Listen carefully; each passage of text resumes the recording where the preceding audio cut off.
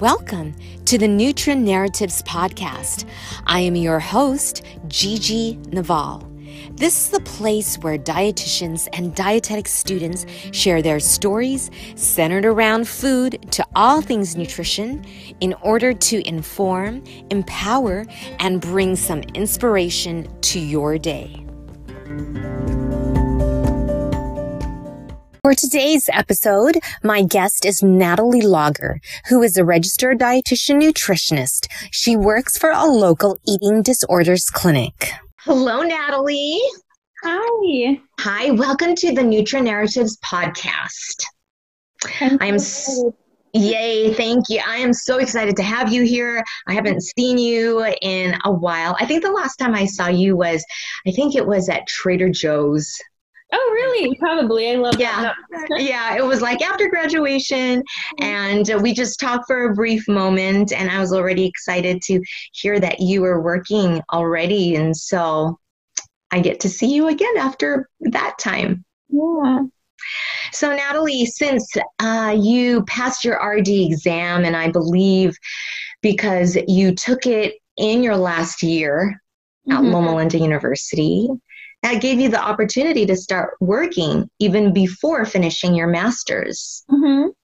Okay. So where did you work that first job, or if it's still that job, what have you done since getting that RD?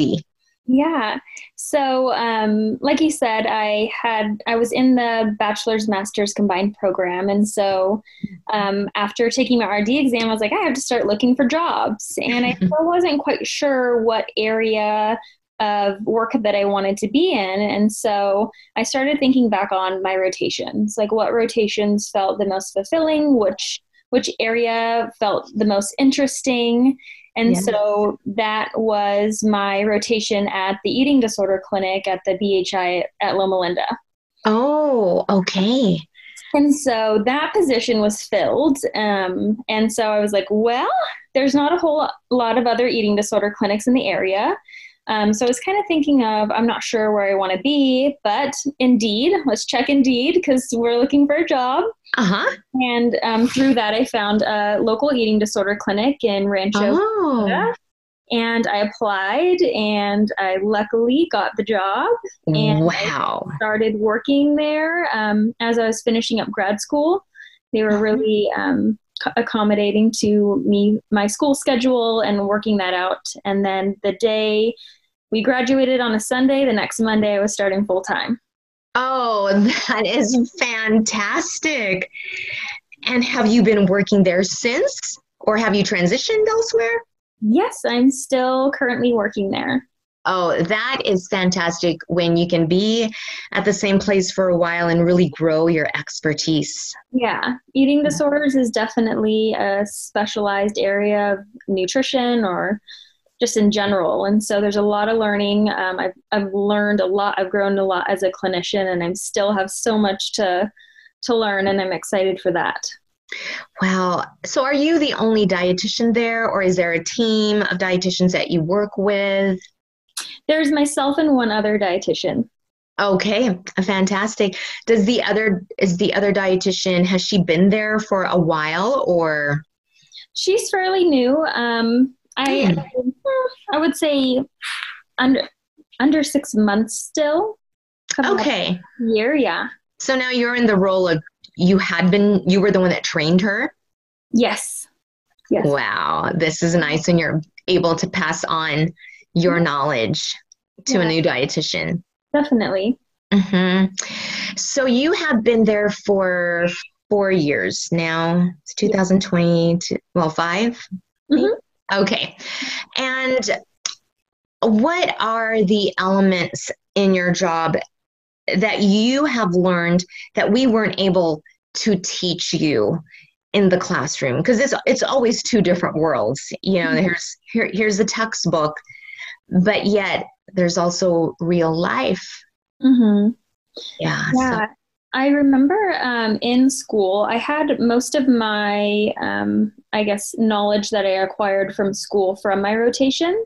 But I do remember a snippet of a portion of a class.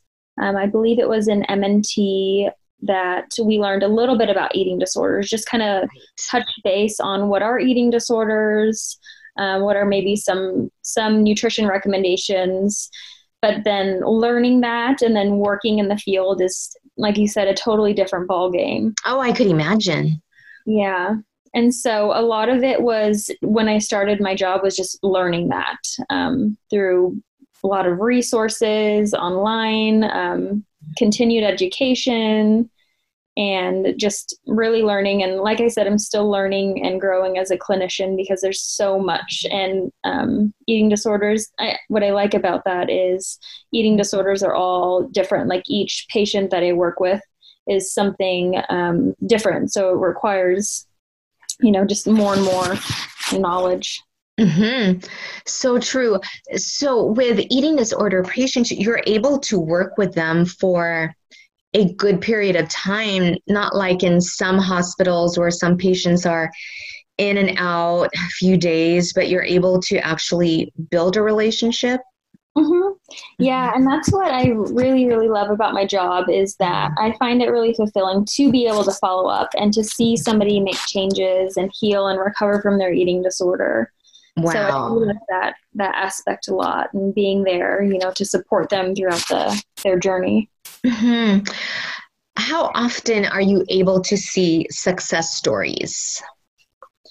I think the patients that I work with, they do so much challenging work and a lot of strong work throughout their recovery. So I think every day, I see that every day, just progress in their recovery, and people going on to graduate program. And it's really nice to hear how people are doing after treatment. When we get texts or letters following up with how they're doing and how their life is so much better, recovered. And wow. Approximately how long do they get to work with you before they graduate or move on? How long are you able to work with them? It varies patient to patient, but I would say an average of about 6 months. It can be longer than that. Wow. And then if they continue to work with me on an outpatient basis, that can be for years. Okay. That is really nice when you can really see progress. And I bet that's just so rewarding. It just really makes your heart feel so good about the service you give to people. Yeah, because it's a challenging role to play as a dietitian for someone struggling with an eating disorder, but it's so fulfilling at the end of the day. And the people that I get to work with are some of the bravest, just really kind people. So I'm really grateful for the work that I get to do. Yes, what a blessing. So this clientele, they are really wanting to get better. Because, in some other clinical settings, you have some patients that are like, they still want to do what they've always done. But it sounds like this group of people, they really want to get better. Yes, some of them. And we also work with adolescents who feel, like my parents are just bringing me here, or this is just what I have to do. And when I'm adult, I'm going to change that. And so there are other patients that do struggle, or they're still working on finding their motivation for recovery and that want to do that for themselves. So it Okay. And that's fair. That's very fair.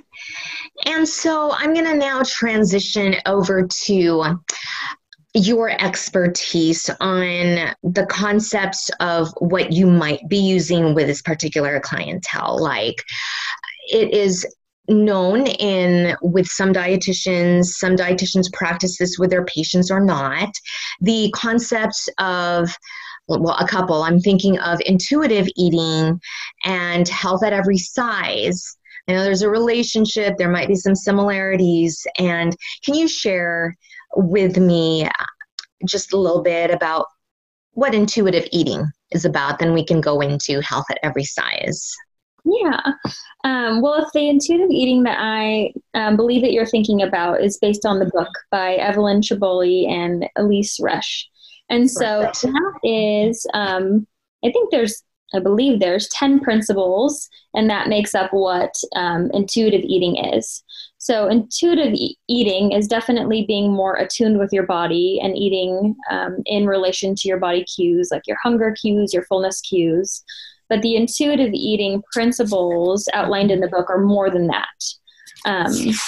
So that would be like ditching the diet mentality and engaging in joyful movement. I'm saying these all out of order, but yeah, no, that's all good. But there are, so rejecting the diet mentality is principle number 1. Honoring your hunger is number 2. Making peace with food, challenging the food police, discovering the satisfaction factor, feeling your fullness, coping with your emotions with kindness, respecting your body and accepting your body for, what it is, your DNA, your genetic blueprint. Right. Moving and feeling the difference, leaving out exercise like from a place of obligation and more to care for your body and what feels good. And then honoring your health with gentle nutrition. Okay. So, yeah, those are the principles. So it all kind of, and they did write it in a specific order so that, rejecting diet mentality comes before gentle nutrition. True. So on and so forth. Yeah. So is that something you're able to use with the population you work with or not? Yeah, I definitely like the concept of intuitive eating for eating disorders because the eating disorder disconnects them so much so from their body, what they actually want to eat. There's a lot of food rules, which a lot of that is drawn in from diet culture and that diet mentality and fad diets and things that the eating disorder kind of latches on to the environment and then creates food rules around. Okay. So overall, the principles and a lot of the things mentioned in the principles that I just read off are helpful for someone recovering from an eating disorder. Okay. If someone is struggling with a very active eating disorder, they're probably not going to be able to actually eat intuitively and honor those cues for what they want to eat and get enough nutrition. Okay. And so it's kind of taking eating from the eating disorder, making food choices to more structured way of eating, learning what your body needs. And then eventually the end goal would be that they are more attuned with their body and they can connect to that and honor that and just respect what their body wants and needs. So that really makes sense to me because as they are going through the actual eating disorder, when that time they're coming to you, hunger is not something that they probably have been feeling for quite a bit, depending on how they have been treating their body. Yes. And so intuitive eating, I think, can be skewed a little sometimes as like the hunger fullness diet. So I've seen that used in, well, I'm not hungry, so I'm not going to eat. And so, no, it's still important that you eat, even if you don't feel that hunger cue, because you know that your body needs food. Yeah. And that can be the same with anyone without an eating disorder. If they are eating more intuitively or they, identify as an intuitive eater, that there is a piece of, bringing in what you know about nutrition and what your body needs to it. It's not just, well, what do I feel? Because what if I don't feel hungry right now for breakfast, but I know I won't be able to eat for a few hours. So I'm going to go ahead and eat breakfast right now, even if I don't feel hungry, because I know my body needs it and I know I won't be able to eat for a few hours. Yes. Of, listening to your body, but also, honoring what you need and giving some thought to it.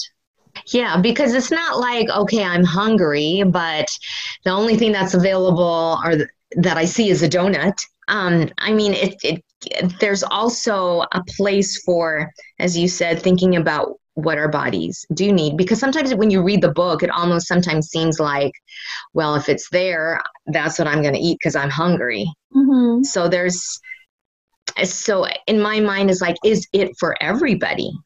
Do you think this is for everyone? Because what about if this person here to my left doesn't have enough nutrition knowledge to make proper healthy food choices? And then here on this side, my right side, well, this person does know what's good and what's not. So I'm hungry, and yes, there are apples and oranges, so I'll have that. I mean, is it for everyone? Yeah, I mean, I definitely believe that we all are born with the ability to eat intuitively, unless, that ability was kind of robbed from us from a lot of food rules growing up at the table, or other things that kind of got in the way, or an eating disorder or something of that sort. I do think that, too, just the way that our culture views food and nutrition really robs our ability to just honor our food choices. I think at the end of the day, our bodies, need certain nutrients. And if we were really tuning in and listening, we probably wouldn't be craving or wanting the same exact foods every single day. I agree. There's definitely more of a pull towards certain foods just because of the rules we have around it, that nothing to do with like, I can't have that food, and so that's all I want. And so, yes, right. So I'm going to go into health at every size. So that's another concept or method that has been also floating around and shared by many dietitians. So what's that about? Health at every size. Yeah, Health at Every Size is a book written by Linda Bacon, and also ASDA, or the Association for Size, Diversity, and Health, do a lot of talk about the Health at Every Size approach. And so there are some principles that I can share. So number one is weight inclusivity, and that's accepting and respecting that, we're all built differently. There's diverse body shapes and sizes. And not pathologizing certain body sizes and weights, and not idealizing other, like what our culture would label as, like an ideal, like the thin ideal, basically. Okay. Other principles are health enhancement, providing respectful care, eating for well-being, and life-enhancing movement. So usually you will see a health at every size and intuitive eating, like you said, kind of hand in hand. And I do think a part of being able to eat intuitively is eliminating that weight bias, or respecting your body's natural size, and not making food choices or choices with movement or whatever it may be based on a body size. And not so key. placing health just in a weight or a number or BMI or of that nature. So, because if someone who's not a dietitian or really well versed with health at every size, it almost sounds like I can be heavy, very heavy, and I can just be this way and not worry about how much I weigh. Is that the concept? It doesn't matter how heavy? Is that what they're saying? Or are they saying something else? Health at every size isn't saying that you are healthy at any size, but that you can engage in health promoting behaviors at any size. There you go. That is excellent. Saying it's not saying your weight is what makes you healthy or not, but it's saying to accept your body and you can be healthy at any size. It's not really about your body shape, size, or the number on the scale, or whatever I would say in that. Okay. So then, do you think there's a certain group of people this might not work with the health at every size? There are certain groups with certain medical conditions or not, and would that make a difference whether that would work with them or not? I hear what you're saying, and I think it goes back to, it's not saying that you are healthy at any size, right? Because somebody could be in, let's say I work with eating disorders, right? They're definitely very dangerously low body weights. So that doesn't mean that they're being healthy. Right. And that is not a healthy body size for them. In fact, that may require them to be hospitalized and go through a nutrition rehab phase of their recovery. So it's not so much saying or focusing on the body size, but just the behaviors and having access to care that provides and respects diverse body sizes. And yes, see, that makes it really clear how you explained it, because I mentioned this earlier. I can have a patient with type 2 diabetes and have a BMI of maybe 35 and blood sugars are out of control. But then if this person did lose weight and went down to a BMI of maybe 29, there could be a big difference in their blood sugars so that they won't have other complications later on down the road. So in this case, I would think that, like what you said, for them, it would be more on the behavior and not even bring even like the weight concept to them. Yeah. Like not putting weight in the picture, but focusing on the behaviors and focusing on, and too, like in diabetes, you can find a way to eat intuitively and manage your blood sugars in a way that you can have a healthy relationship with food in your body, and eating is still, focused on caring for yourself and not changing, your body. And yes, there you go.